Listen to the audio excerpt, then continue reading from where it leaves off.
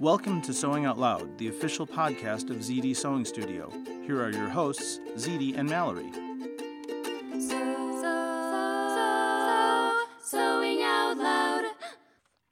Hello and welcome to the podcast. I'm Mallory Donahue. And this is ZD Donahue. And today we're going to talk about adjustment periods. And I had Mallory over 30 years ago, and I still haven't adjusted. Haven't adjusted yet. I do remember, there's always an adjustment period, no matter what it is. Well, and now And you always think you won't have one, that you're prepared for something, and you're not. Yeah, I definitely come to the conclusion of, you just never know what's going to happen. That's right. Especially during this pandemic. Well, that's true. I remember when Lindsay was, 2 years old, so she was my second child, and we were going to, whatever it was, the Tumblebees, and she was in this little tumbling class, and this other mother had her second child was the infant, and her child was in the class, and we were getting ready to leave, and she's got this, 8-week-old or something, 10-week-old, I don't know. And she looks at this other mother and I, and she goes, "When do you get used to it like this?" And the other mother and I looked at each other and we went, "Well, you don't. You never get used to anything. When does it get better? It doesn't. Yes, No. So, just be prepared. We're being honest. Life. Right. But what's fun is to get new things in your sewing room and adjust to those. So you used to think it was a pain in the butt to adjust to your new serger, and now you're like, please let me have the challenge of adjusting to a new serger. Okay. Right. Yeah. So let's appreciate some of the challenges we have. All right. So adjustment periods in sewing, and the reason... Well, someone asked. Yes. The reason we brought this up is someone said, is there an adjustment period to getting used to your knee lift? Well, and then the question right after that was, what is a knee lift? Yes. Right. So everybody's always asking what a knee lift is. So what's a knee lift? So the knee lift controls the up and down of the presser foot. It is sometimes called a freehand system. Yeah. So you can, with the lever that is, coming down from your sewing machine and on the right side of your right knee, press that and lift or lower the presser foot. And there is a mechanical one, and then there is also a computerized automated one. So you could have either. Yeah, so the mechanical one, the knee lift mechanism is in there, and it's actually connected to some pulleys and levers, a gear and a pulley and a lever or whatever. So when you kind of you nudge that knee lift, you will sometimes get incremental ups. You can get incremental, and you will get usually a faster response. Yes. With the computerized ones, they have actually made it so you can get incrementals now, where it's half and whole and everything, but it is a bit delayed because it's pressing a button. Right, and the noises are different. The mechanical is clock, clock, clock, and then the the computerized one is so that's how you'll know. Just check those out. One's a click, click, and one sounds like a wheeze. I didn't even realize that there was a difference. I remember this being pointed out to me, I think by Joanne. She was like, "Oh, I like the knee lift on my older machine because it's faster. It's faster." It seems. Oh, no, it responded faster. Well, I didn't used to like a thread clipper because I felt like it slowed me down. Okay, and then let's just clarify real quick that this is not the knee power control. Right. Okay, different thing than we are talking about right now. Right. Okay, so we're talking about your power foots on the floor, and your knee lift can raise your presser foot. You said it's called a freehand system sometimes because you can keep both of your hands, on your project and raise your presser foot and lower your presser foot at the same time. And the reason you're going to say, but my grandmother's knee lift controlled, the stop and go and gave it, well, the knee lift was actually... acting as a button. Was in a position, right. The power foot was brought up off of the floor and was inside inside the piece of furniture, usually, of the sewing machine, and that knee lever pressed up against the foot pedal. Yeah, and so we used to have people like, how much is it going to cost to convert my machine to have a power pedal on the floor instead of on the side? And I was like, $1 million here. No. So I would just show them how to dismount the power pedal, real quick. But no, we're talking about raising and lowering the presser foot. And a lot of machines have this now. And it starts off, so it used to be real exclusive. And it was exclusive to a certain home sewing machine company because commercial machines had this. Yeah, and then there were like workarounds. There were some terrible workarounds. Things that would like an attachment you could add on a machine. You put this big clunky thing over the back of your machine. Kind of like dental hardware for your sewing machine. It was horrible. But now it's just built in, and a lot of people are listening to us, and they are realizing that when they go to purchase a new machine, this is something they should prioritize. We are getting a ton of posts in the group that are like, oh, I got the, does it start off on like the Presto now with the Baby Lock? I don't know what the machine is, but they're like, I went up to this one, or I started at this one, or I got the Brilliant or whatever because it's got the knee lift. It saves you so much time. Right. And why?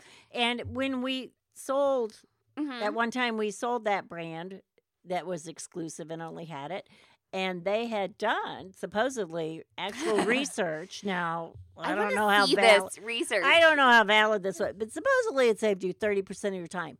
I can tell you, I think it saved me more than that. I believe it. Right. Okay, so you just imagine, we've talked about this on the podcast before because, like, ZD won't sew without it. Oh, my God, at the shop, if we had a machine set up for a demo and, like, ZD was doing the demo, God forbid we set one up without a knee lift, because she'd just have a hissy fit, so we always set one up with a knee lift. I have never had a hissy fit in my life. Imagine in the past 5 minutes. No, so imagine you're at your sewing machine and you're dealing with kind of a finicky project or something, and you want to pivot, you want to, get out of a hole or something. It doesn't even have to be happening, finicky. We're talking efficiency here. Anything. Yeah. I mean, if you're machine applique. Yeah. Give me a break.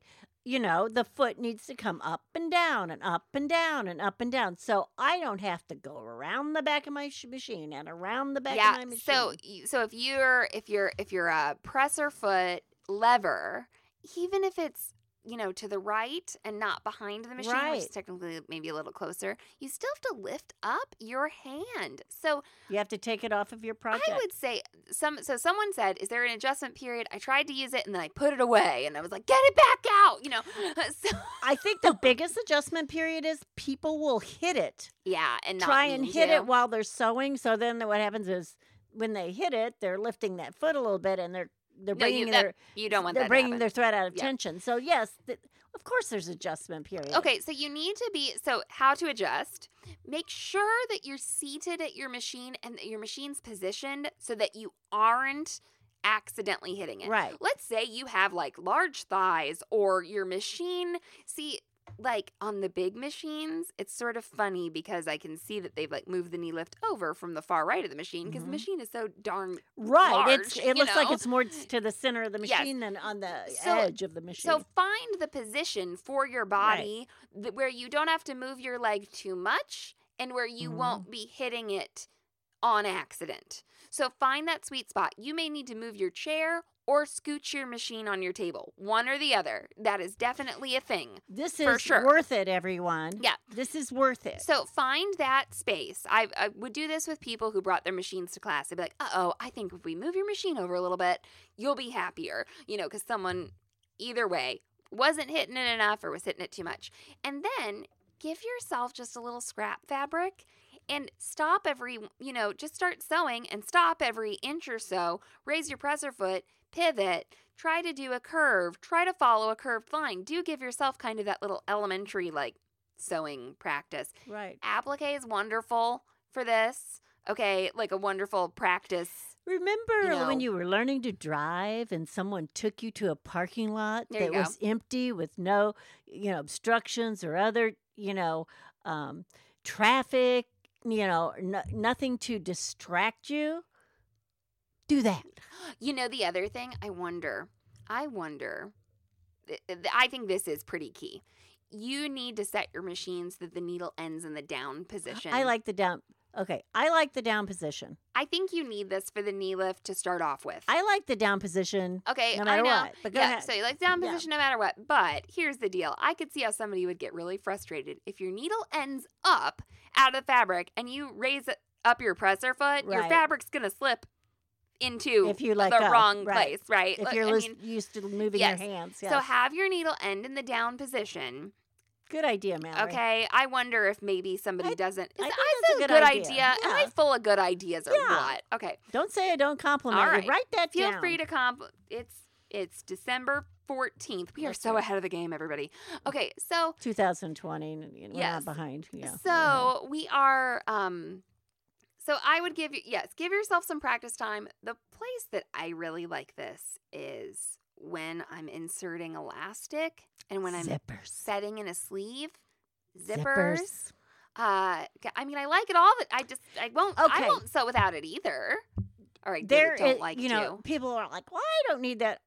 Then you must be just sewing something that is straight out plain without any issues. So I want to cover this a little bit. I do think, what if someone really is like strip piecing all the time?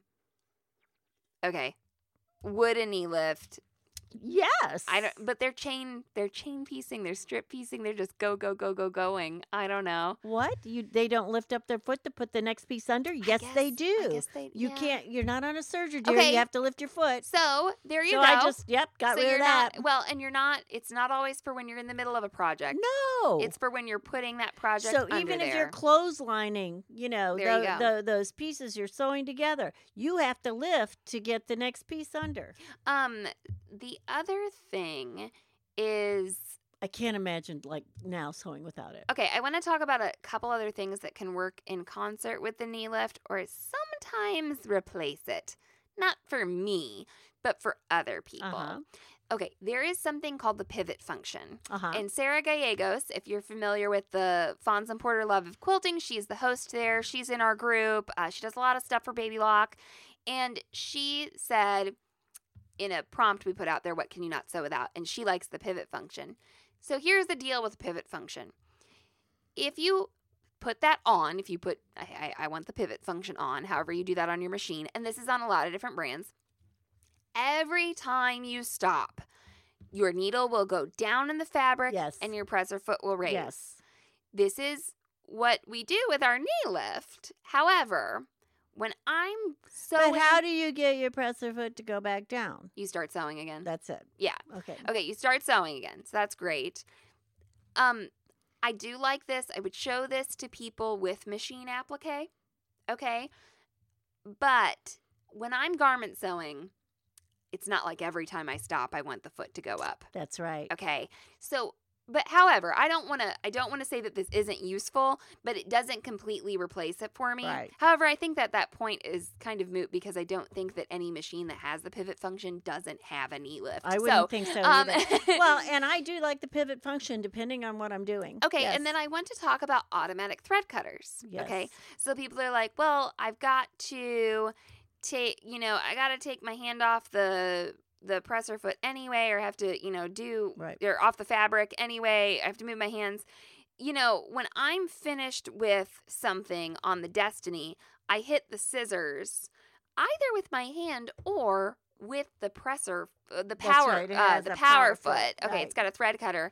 And even if you have the needle set to go down, when you cut that thread, it leaves the needle up. Yes. And then you can just go boop with your knee and take your project out of there. So I do like that. You can raise your needle up. Let's say you do need to like jump around or something like that. But I love this when I'm like sewing in a hole too. Yes. Yes, like that, because you can't it's any project you can't let go of. Right. That or for fear of letting go, you will lose, exactly where you are, or that, exact positioning of where the zipper is on the knit fabric or whatever. And it's not only about losing. Well, the needle down is about not losing position. Right. But like also when you raise that presser foot. When I'm talking about losing position, I'm also meaning you losing like position of your on the hands. fabric. Yeah, I'm not saying just the machine. Yeah. I'm saying you're sewing in that hole and you want to keep your hands there. And maybe you're just, sort of walking them along to go around, but you don't want to lose that grip. Yeah, so you've got your, or let's pretend you're lining up two raw edges that are being finicky or being whatever. You got them lined up and now you want to sew, but oh shit, my presser foot's up. So I have to move my hands, And you just made this I just red made it flag. explicit. Yep. I did. It's fine. So, yeah, it really makes a huge difference. I guess, though, I mean, I'm never going to say you have to use it, of course, but if you want to get the most out of your machine that you bought because it's got the knee lift, because that is sometimes a price jump, where, you've bought the machine with that. I think it's price jump. I think it's worth it for that adjustment period. I just say don't avoid this. And my goodness, if you bought a machine and it happens to have it and that wasn't what you were looking for, you made a good decision without knowing it. There's no one that's ever come to me after I've said, oh, please try it. Just stick with it, sew with it, 10 times and stick with it. There's no one that's come to me and said, that was really dumb. I can't believe I did that. No one is that. They've always said, oh, you were right. I knew you'd be right. Oh, you were right. Okay, the other thing is, if you get a new machine and you can't find your knee lift and you think it should be there, look under your extension table. That's right. If there's an extension table, it's probably... Yeah, I think it was Biz. She was like, we got our machines. They're supposed to have knee lifts. I don't know where they are. And I was like, look under your extension table. Be really careful when you get a new machine and it's packed in all of that styrofoam, that there's a whole art to, and a whole... That's a resume thing. It's a whole thing. I unpacked and repacked sewing machines. No, but it's a whole thing. That's a whole industry on, making that foam and packing that and all of that. That, don't go through it thoroughly. Yes. You could turn that foam over and there could be 4 accessories shoved into their little crannies. So right. Be careful. Don't throw it away till you've been through it. Okay. Let's take a break and come back and talk about another adjustment period. ZD, what's your favorite way to measure yourself? With my Easy Check tape measure. So tell me a little bit about this. It's the only way to measure myself, I think. Why is it so magical? Well, because there's a slide on it. Uh-huh. You actually snap one end of the tape measure into the back of the slide, and then you fit it to the measurement, and then you can unsnap, and the slide remains on the place that you've measured. So if you're trying to measure your arm, right, or your underbust, right, or your thigh, or your head. Oh yeah, the head, right. Definitely. Well, and measuring yourself is one thing, but even measuring somebody else, what it does is it marks the spot, basically, where the measurement is. And so and this happens to you, that you're measuring somebody and they start talking to you and you're like, was that 21 or 23? Oh my gosh. Right. And where with this, the slide has marked it. I also have heard feedback from customers who say, I am sending this to my daughter or, so that she can measure my grandchildren. That's and it will right. be accurate. Right. Right? We've actually had trainers too. Yep. That bought these, for their customers, or they themselves use it for their customers, or it was a male trainer and a female client. He right. didn't have to put his hands on the person right. or whatever. Also, this tape measure, when you use it with a snap, it's impossible to work from the wrong side. That's the other thing. Yeah. I was going to say, you can't measure from the 60 end. You have to measure from the 1 end. From the zero end. Yes. Right, right. And I said 60, but...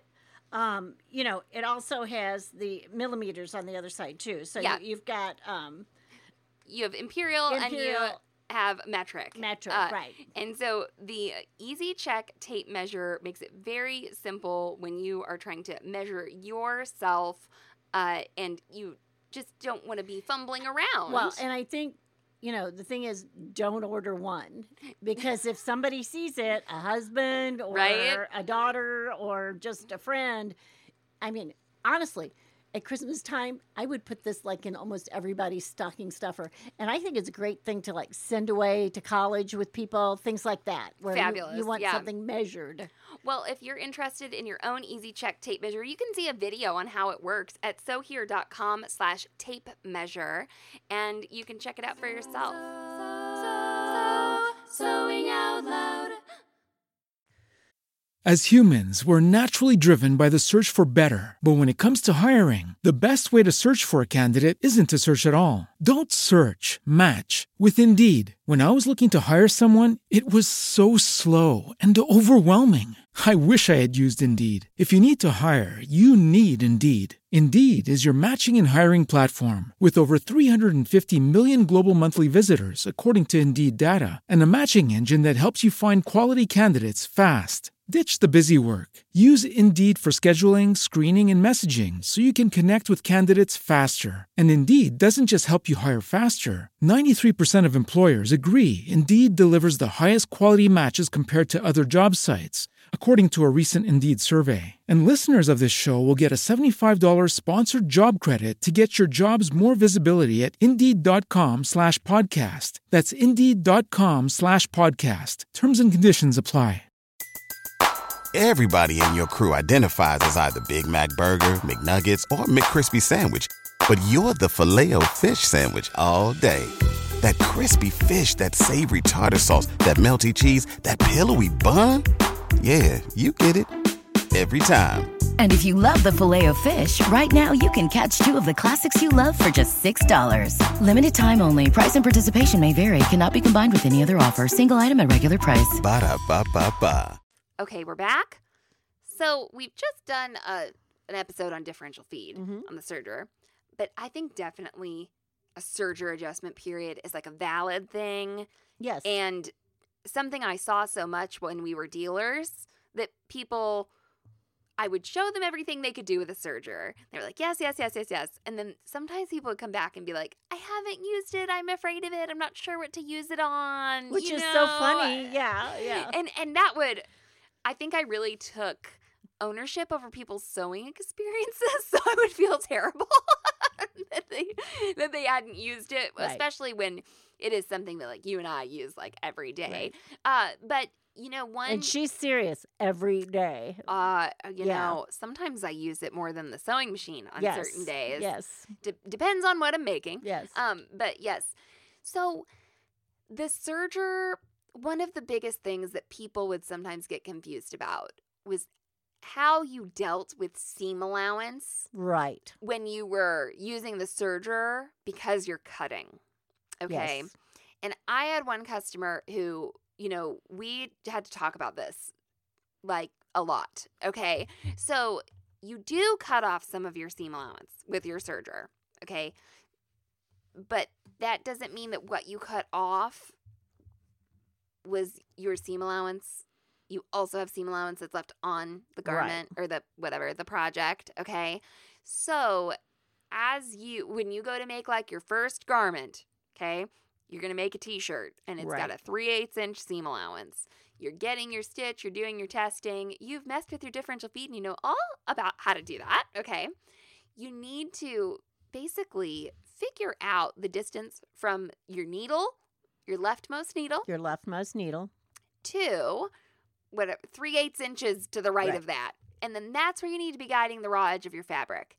And you're going to cut off some and you're going to leave some within your overlock stitch and you will be correct because your needle will have been landing 3/8 of an inch from the raw edge of your fabric. That's right. But I don't know. I know this has happened for me when I'm trying to understand a new concept, but she was like so worried that she was taking off too much. Right. You know, she was like, but if I do this at the 5/8 inch mark, I'm cutting, but then there's some left on. And I'm like, no, it's taking that into account, you know, so it's okay. A lot of times I would take a piece of fabric and draw all these lines and go, now this is going to be your cutting line and this is going to be what's left and this is your stitching line. And then we do it, you know, and a lot of times that turned the light bulb on. Yes, it can be confusing. It can be confusing. Yes. And then there's patterns that give you only a 1/4 inch seam allowance. Yep. So you can't you can barely like cut hardly, anything you're taking like off threads, Yes. you know. So that is definitely something you have to get used to. Another thing you have to get used to is you're not going to have just 2 threads. There you go. Oh, thread. Okay. And you have these things called loopers, and you have needles. Yes. So you have to start understanding that you have a knitted stitch instead of what is called a lock stitch on a conventional machine. You also might not be... I think what really helps with this is to find some projects to do on your serger. Like if you really want to get the hang of using it, buy a book. Yes. Okay. We used to use that. What is it? Serger Head book. I have no idea if that's written anymore. They all go. Some of the best ones are out of print. Yeah. So buy a book that has you use the serger so that you're not trying to take some other project that you're used to and like adapt it when you don't have that kind of serger knowledge yet. One of the best things we had in our brick and mortar store was we had what was it? Surge Ahead, we called it, I think. Yeah, we named it after the book. Is that what we went through the book? Oh, okay. Yeah, that's right. It started that way. Yes, that's right. It started that way. But and it was every other Saturday. Okay, I think. No, it was once a month. Okay. But then we started to alternate it, whatever. Right. So we didn't have a serger club. We had this. Yes. Okay. And you came and you did a project. Yes. And it wasn't about the project. It was about the techniques. Right. But you did leave with something, whether it was like something simple like an eyeglass case, maybe. Right. But what was talked about and what was taught was, these specific 3, techniques or something. And that we talked about technique transfer. So now you know how to do this. Right. Where else would you use this? Yeah. So find something. Now, a good serger thing too are like knit garments. Yes. And our leggings class is actually a really good class about like sewing with knits. That's a really thorough class. I keep thinking we need to have like a sewing with knits class. And I'm like, I will use half of the videos from the leggings class because that's a very thorough class. I sometimes forget how in depth we went there. Right. So sewing a knit garment is something that's tailored to the serger. So don't be like, I've been a quilter all these years. And then I went into a sewing store and Mallory showed me the cool stuff I could do on the serger. Now I'm going to go home and try and sew quilts on my serger. That's not what Mallory showed you. Mallory showed you neck bands. Although I've done that. I mean, you can, but I guess my point is, like, get into stuff that's meant for the serger. Yeah. So getting into something that's meant for the serger, you're not trying to go into like brand new territory and adapting something that you don't know about. I think that's another thing, since you said you equated quilting with doing a knitted. Okay, so the serger was specifically brought to the home market to work on knits. Yes, we use it on wovens, but you will not get the same kind of stitch result on a woven as you do on a knit. And you need to know that, okay? Yes. So I've had people say, well, I made this pair of pants woven and I just did them on the serger. And I feel like you can always see the stitches on the butt seam. Yep. That doesn't surprise me. Okay? Or I tried to... That's not a surprise to me. It was a surprise to them. Right. But it's not a surprise to me. Yeah, so, you need to use it in the right way. So go for, sometimes there are sewing patterns, too, that are like, this is for the serger. Right. You'll see it notated. And you can start off maybe even just with finishing. I forgot all about those Surge Ahead classes. They were so much fun. Yeah, it was a good class. So you will need to... You need to go listen to the podcast episode where we talk about what to buy when you get a serger. Yes, that's a really good episode. The then other you'll thing, go home and you'll have remember the stuff. when we did our serger, what did we Workshop. call it? Our workshops, and we would have Serger people. Superstar. Yeah, Serger, and we would have people laughing so hard. We did Serger Superstar. It was the last workshop we had when the shop was open, and That's it was true. Like I just found out I was pregnant with Jerome. That's right. And that was the last in-person workshop we did. Yeah. And someone just reshared the YouTube video where we were like, we're going to do the Serger Superstar workshop. And I just think about... It was so much fun. I also think about sometimes how that was, like, us running a workshop was, like, kind of like a big deal. I'm like, oh, I know how I'd market that now. Like, I know exactly what to do, and everything. And anyway, maybe one day... when we can all safely get together again, we'll do something like that. So when you get the serger, you need to listen to our podcast. Yeah. Probably beforehand, maybe. This is a thing. Do get some stuff. Right. Don't go home with just a serger. Right, because, you're going to need some different threads. You'll need to understand some threads. you'll eventually get into the fun of specialty threads, which we call non-needle threads that you get to put through the loopers, and they won't fit through the needles.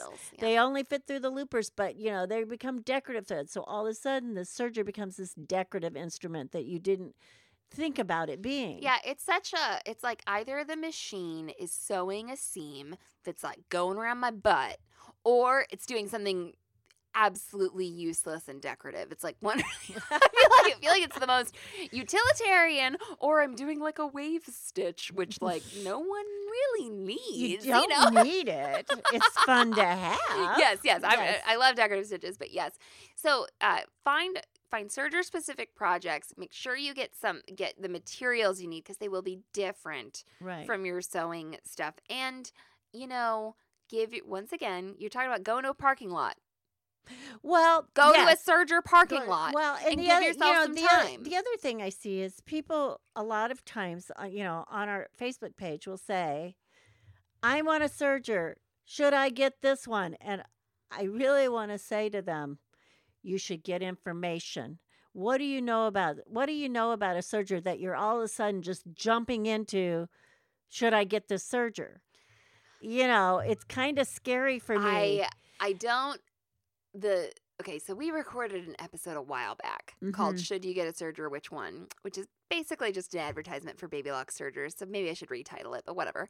Some people are like, should I get a serger? And it's such a loaded question. Like, first of all, I have no idea if you should get a serger or not. No. I'm glad I have a serger. Like, of course, but it would be like, I want to have like a 45-minute conversation with you. And I mean, if you're asking if someone owns that serger and how it worked for them, fine. Like, I guess that. Oh, yeah. But should I get this serger? Whoa. Like, I mean, that's just really hard to answer. I think that actually, so Facebook groups aren't good for a lot of information. No joke. Be careful. Perhaps specific feedback on a serger is a good place to get. So, like, if you're trying to decide, like, a medical decision or a financial decision, maybe don't ask a bunch of strangers on Facebook. But if you say, I'm thinking about this serger, what have you thought of it? Actually, people in the Self-Sewn Wardrobe group will give you, people take some time to write some really helpful comments. Good. Yeah. But if you should get a serger, I don't know. I need to talk to you, and you need more information. I don't want to lead you down. Yes, you should get a serger if you really think you're going to use it and learn it. Right. Okay. Yes, you can't take it home and pull it out of the box and go, hallelujah, I've hit pay dirt. Even my best and favorite serger, you can't just take it home and be flying the next day. You have to. You need lessons. Yeah, you have to learn it. You need guidance of some sort. You have to learn it a little bit. And there's a lot of stuff online out there. So, watch some videos, you know. But there is an adjustment period. However, I guess if you are someone...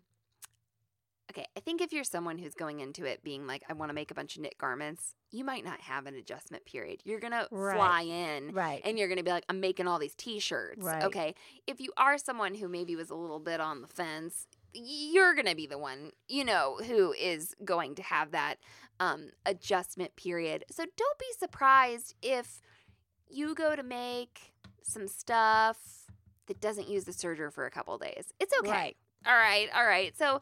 I'm trying to think. I'm having a hard time. What do you not use the serger for? Well, I use it for everything. And the other thing is, it's like clothing construction. The actual sequence of construction changes with a serger. Yeah. I think I was going to say, I'm about to make these crazy quilted Christmas stockings. Mm-hmm. Most of that's going to be on the sewing machine. It's going to be on your sewing machine. So if I was a crazy quilter in general... and I went on a crazy quilting jag and didn't use my serger for a week. Right. Don't beat yourself up is what I'm saying. Okay. So, if then you have a T-shirt week, okay, you're going to be on your serger some more. Right. All right. So don't worry if it's a lot of people would come in and shop, and I feel like to justify the expense of the serger, they'd want to like replace really do something the sewing machine. Yeah. I can't buy it unless it replaces my sewing machine. I'd be like, well, that's not what it does. Well, and the way I used to describe it to people is you have an oven and you have a microwave. They function differently, and I love them both, but I don't want to do without either one. Okay. I am just going to end this podcast with a little PSA about fondant au chocolat. Okay. I think we're done with the adjustment period thing here. I'm still adjusting to Mallory. Here's the deal. This is like the easiest dessert to make. All right. And it's 5 eggs. Okay. And then you melt like 200 grams of chocolate, 200 grams of sugar, and some butter together. It's like a stick and a quarter of butter. So you melt that all together over the stovetop, okay? And you don't even have to use a double boiler if you're good. You got your 5 eggs. You whisk together your 5 eggs, and you slowly add your hot chocolate mixture, okay? And you don't want to scramble your eggs, right, everybody? Right. So you got to be real slow. Real slow, yeah. Okay? And it's fine. And then you put that mixture like in the fridge until you're ready, and then you just pour it into ramekins and bake it. And then you think, and then you're supposed to bake it so that the center is still melty, okay, and the outside's hard, so it's molten in the middle. It's the original lava cake, right? Okay, so you'd think this will not reheat well, and you made too much. No, it does. It reheats amazing in the microwave, okay? Because the microwave doesn't get to the center, right? To have to heat it up. No, so it was absolute. I am just so excited. So I love making this dessert, but that recipe makes I don't have enough ramekins. I do. I know. I need some more ramekins. Yeah. Okay. But anyway, I was so impressed that it reheated well in the microwave. So do you cook it in the conventional oven when you are baking it, and you put it in, to make your house smell nice while people are eating.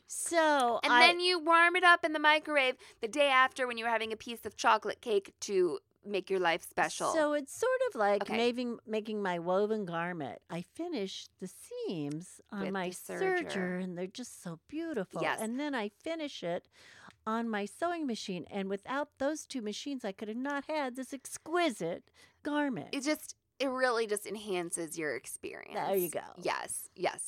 I can't wait till I can have people over and make this for them. I made this. You should drive it around. Oh, well, yeah, I guess I could. But I made it for the first time. So this is gluten-free too. No, it has I'm sorry. Flour? There's a tablespoon of flour in it. You missed that. Well, you could use cornstarch or something. I'm sure you could. There's probably something else, almond flour. Hazelnut flour or something.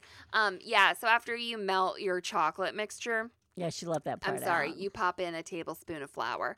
But it doesn't taste like a gross flour-free chocolate cake because I hate those. I hate them. I hate cold, flourless chocolate cakes. I hate them. They are such... Okay, this should be a video. This needs to be on YouTube. Here is what happened. People need gluten-free desserts, which I understand. But then the restaurant industry was like, gluten-free chocolate cake, flourless chocolate cake, we can just keep that cold for a week in our refrigerator. And then when someone orders chocolate cake, we can just pop it out on a plate and it's still cold. Well, it's disgusting, okay? Nothing against gluten-free stuff, but it's just a cop-out because if they made a fresh, actual, sponge cake, it wouldn't just... It makes me so mad. Mallory. Yeah.